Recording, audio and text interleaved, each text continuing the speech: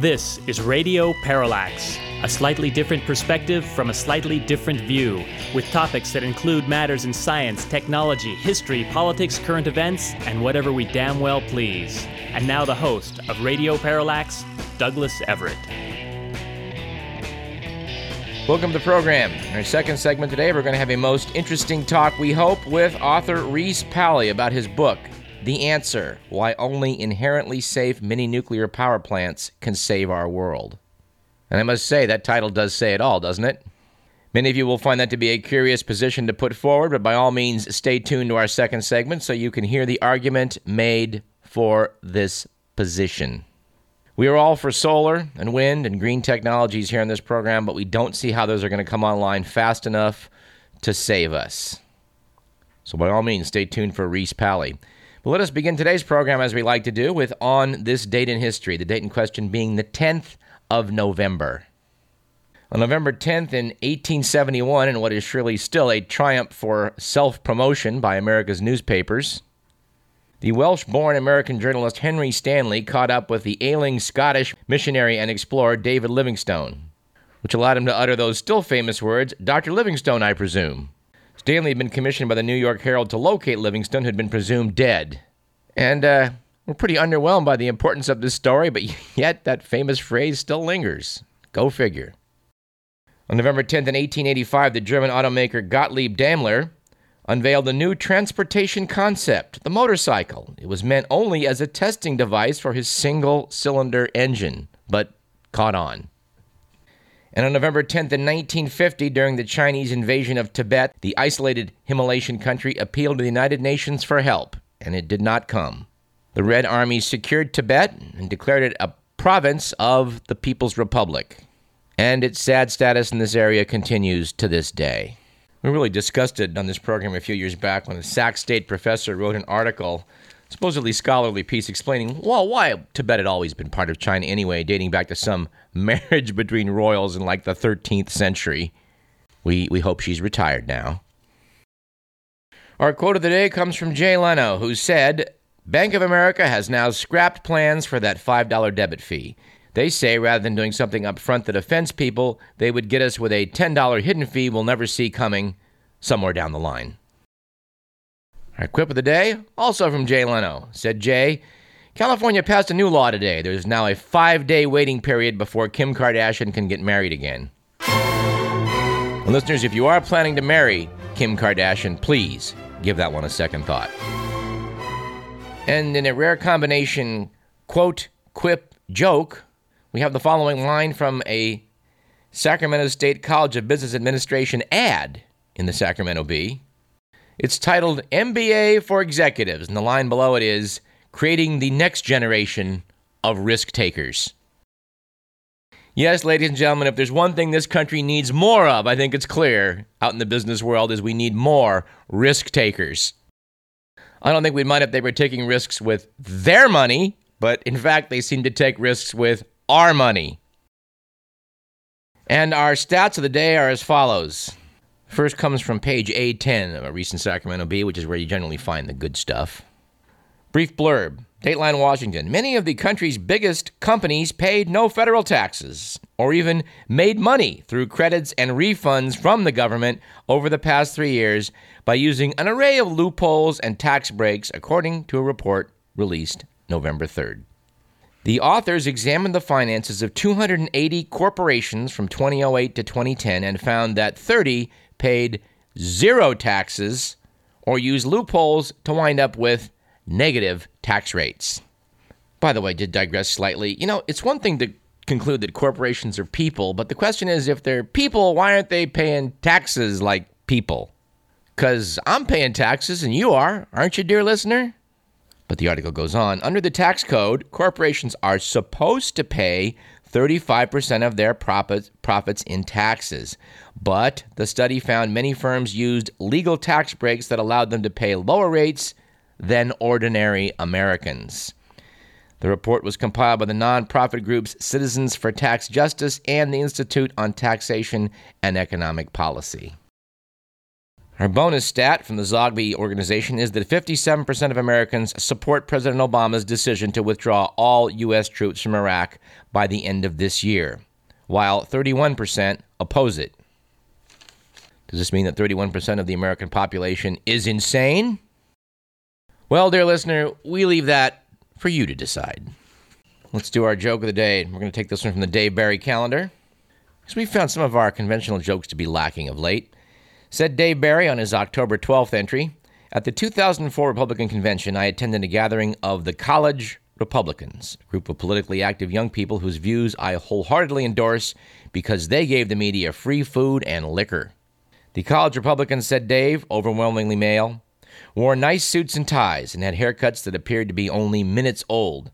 They also had firm handshakes, outgoing personalities, and the easy, confident manner of young people who will someday be deciding whether to move your firm to Taiwan." To which we add, risk takers all, we're confident. Want to issue a happy birthday, by the way, to actor Norman Lloyd, who we've spoken with on this program on several occasions. Mr. Lloyd, as of last Tuesday, is now 97. We still have a few snippets of our chat with him to play on the show, and we'll do that before the year's up. We have so many news items we want to talk about, but let's jump first into the good, the bad, and the ugly.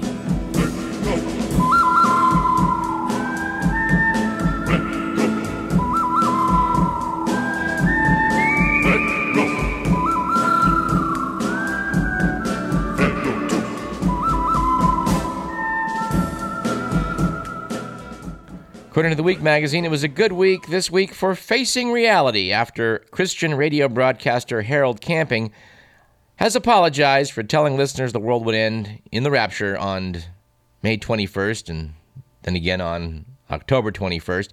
Camping said he was getting out of the prediction business and retiring. Yes, as reported in this program, this was something like actually the fourth and fifth times that Harold Camping had predicted the rapture. So yeah, maybe it is time to hang it up, the old religious business. On the other hand, it was a bad week last week for religious freedom, in the wake of the news that a lawyer, naturally, has filed a human rights complaint against Catholic University on the grounds that the prevalence of Catholic imagery there violates the rights of Muslim students.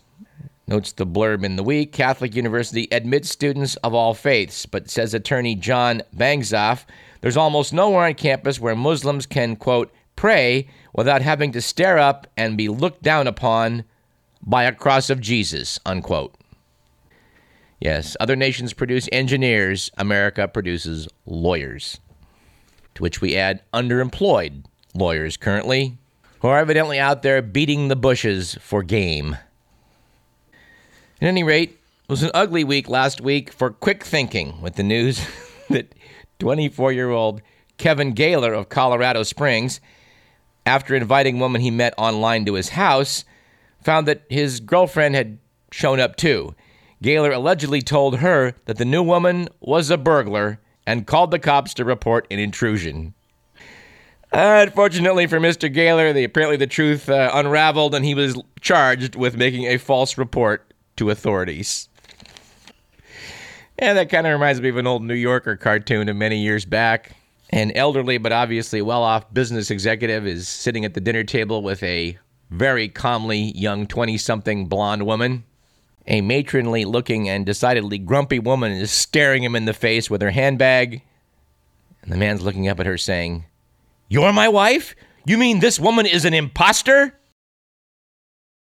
And although we do have an Only in America selection, we're going to instead go with our Only in Zimbabwe category for today's program with the following item. A Zimbabwean man arrested for having sex with a donkey told the court the animal was a shape-shifting human prostitute. Apparently, Sunday Moyo, age 28, claims he paid $20 to a woman he met in a nightclub, and that at some point after leaving the club, she must have transformed herself into a donkey and tied herself to a tree. Your worship, Moyo told the judge, I only came to know that I was being intimate with a donkey when I got arrested. Radio Parallax is of the opinion that shape-shifting sorceresses are probably not something you have to overly concern yourself with when attending your local bar. And of course, that opinion, like all those expressed on this program, do not necessarily represent those of KDVS, our sponsors, or the Regents of the University of California. None of whom, to our knowledge, have ever had any familiarity with a shape-shifting sorceress.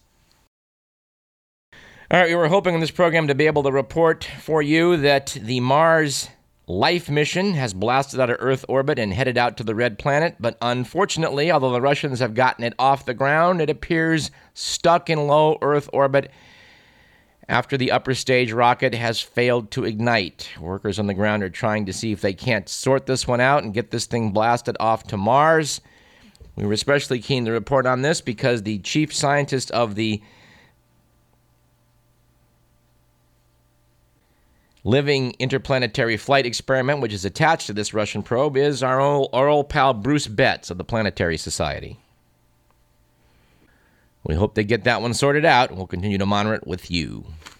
Oh, and by the way, the Earth did miss a near collision on Tuesday when a rather sizable asteroid went whizzing past us within the distance of our moon.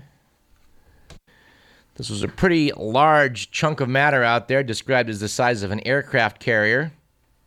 Scientists working with the 7-meter Deep Space Network antenna in Goldstone, California, have generated a short movie clip of this asteroid. It's the highest resolution radar images ever obtained for a near-Earth object. We refer you to spaceweather.com to check that out.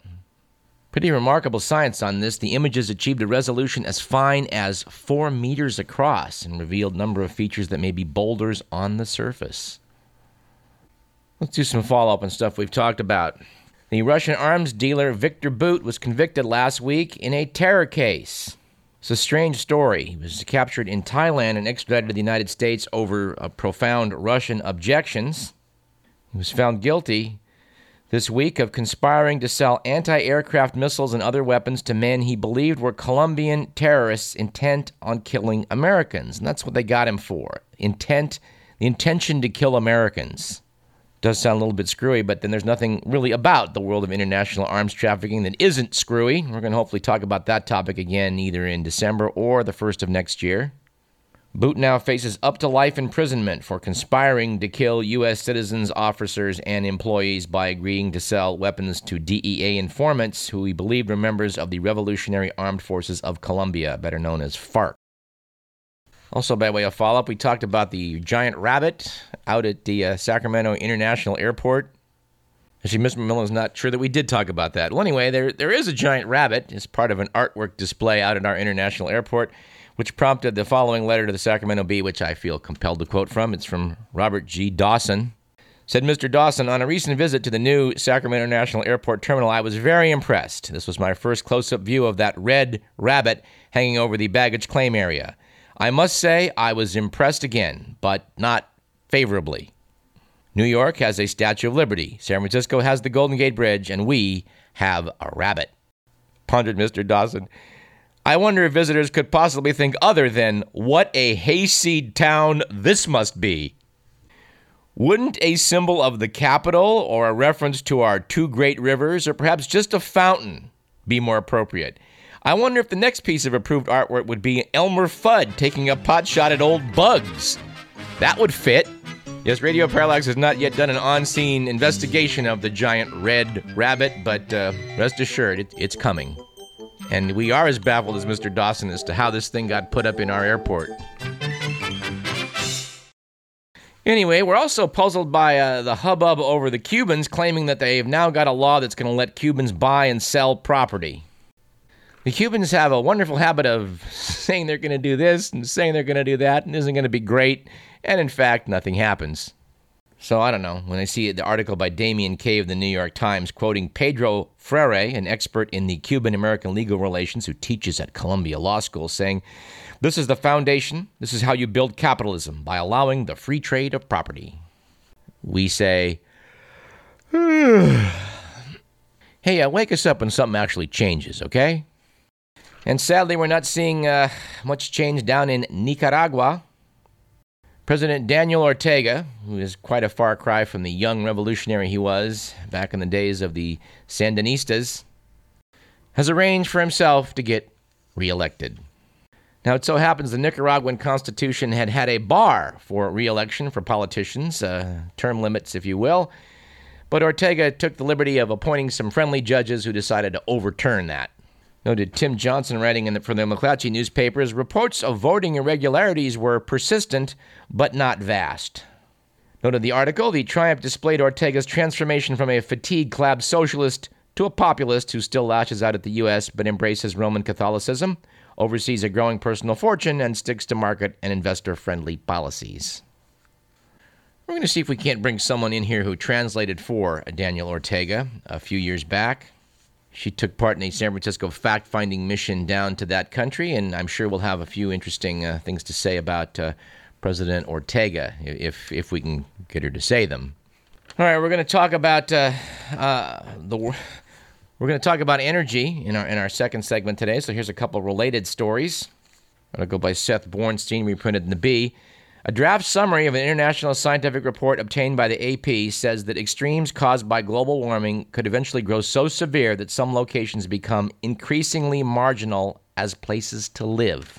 Ouch. Coupled with that, another article also by Mr. Bornstein, noting that the global output of heat-trapping carbon dioxide jumped last year by the biggest amount on record, according to the U.S. Department of Energy.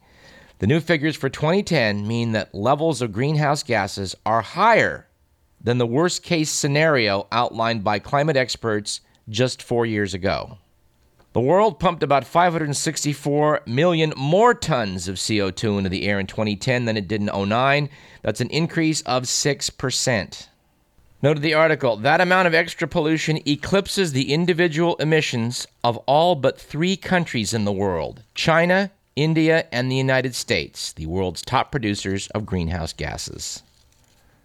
Noted the article, India and China are huge users of coal. Burning coal is the biggest carbon source worldwide, and emissions from it jumped nearly 8% in 2010. All right, what else we got? We've been talking about how certain people don't pay taxes in this country, so we're not optimistic that this plan to go to a flat tax is going to solve anything. Although, personally, I find the idea that we have to have a progressive tax somewhat amusing, given the wide array of loopholes that are built into the system so that no one's paying those higher rates. Because if they go to a flat tax and they leave in all those loopholes, nothing will change. But just to digress slightly, here's some inane comments by Robert Reich, writing in the San Francisco Chronicle. The flat tax is an out-and-out fraud. Out of simple fairness, our tax code has always required the rich to pay a greater percentage of their incomes than the poor. Mr. Reich, if the rich really were paying a greater percentage of their income than the poor, we'd have had the flat tax 25 years ago. We don't have a flat tax because they don't pay more than the poor. Hello? Well, actually, correction. They may pay more than the poor. They're just not paying more than the middle class. Speaking of economics, let's quote from the Paul Krugman column from last week, which has some wisdom in it. Speaking about hydraulic fracturing, a.k.a. fracking, said Krugman, fracking, injecting high-pressure fluid into rocks deep under the ground, inducing the release of fossil fuels, is an impressive technology, but it's also a technology that imposes large costs on the public. We know that it produces toxic and radioactive wastewater that contaminates drinking water. There's reason to suspect, despite industry denials, that it also contaminates groundwater. And the heavy trucking required for fracking inflicts major damage on roads. Economics 101 tells us that an industry imposing large costs on third parties should be required to, quote, internalize, unquote, those costs. That is, to pay for the damages it inflicts, treating that damage as a cost of production. Fracking might still be worth doing given those costs. But no industry should be held harmless from its impacts on the environment and the nation's infrastructure. Yet, what the industry and its defenders demand is, of course, precisely that it be let off the hook for the damage it causes. Why? Because we need the energy. For example, the industry-backed organization energyfromshale.org declared that there are only 2 sides in the debate: those who want our oil and natural resources developed in a safe and responsible way, and those who don't want our oil and natural gas resources developed at all. So it's worth pointing out, says Krugman, that special treatment for fracking makes a mockery of free market principles. Pro-fracking politicians claim to be against subsidies, yet letting an industry impose costs without paying compensation is in effect a huge subsidy. They say they oppose having the government, quote, pick winners, unquote, yet they demand special treatment for this industry precisely because they claim it will be a winner. Well, we think he's right when he states that fracking makes a mockery of free market principles. We have noticed that a lot of industries like to play the capitalist card and free enterprise card and freedom card when it suits their purposes, but in fact, a lot of this amounts to corporate socialism, corporate favoritism, and good old-fashioned cronyism. We better talk about some solutions. Let's take a break and do that. You're listening to Radio Parallax. I'm Douglas Everett. Thrown like a star in my vast sleep, I opened my eyes to take a peek, to find that I was by the sea, gazing with tranquility.